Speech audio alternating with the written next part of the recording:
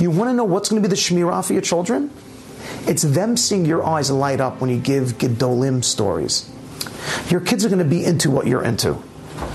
You know how excited you get when you're about to tell your kids about a vacation, you're about to fly to Hawaii or something, like your eyes light up, and rightfully so, it's a fun vacation. You're about to buy a new car.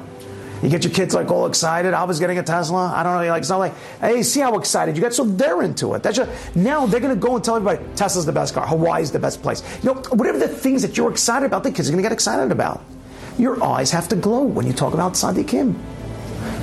Whatever level you're holding doesn't make it. Get the books and start to give over those stories. And then find a tzaddik or two that speaks to you. Order a beautiful picture or two online, put it up and say, this is the tzaddik that Abba really connects to. It's something big. You've got to give this to your kids. I'm telling you, the shmirah. I'm not talking like Savardi Heebie-Jeebie. I'm talking that your children are going to make a choice one day which path to follow. And their nature and nurture will be a very large percentage. I want to say 90%, it's going to be up there. Their nature of whom they are and their nurture of what they got at home. It's all going to be tied into the path that they choose in life. Whatever they choose, they're going to choose. It's going to be their choice, not yours.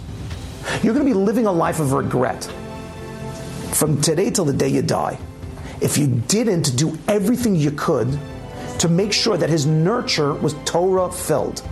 You're not the biggest Talmid Chacham? That's fine. You could have read an English book and been excited about Gedolim and give it over to them and say to them they were the biggest.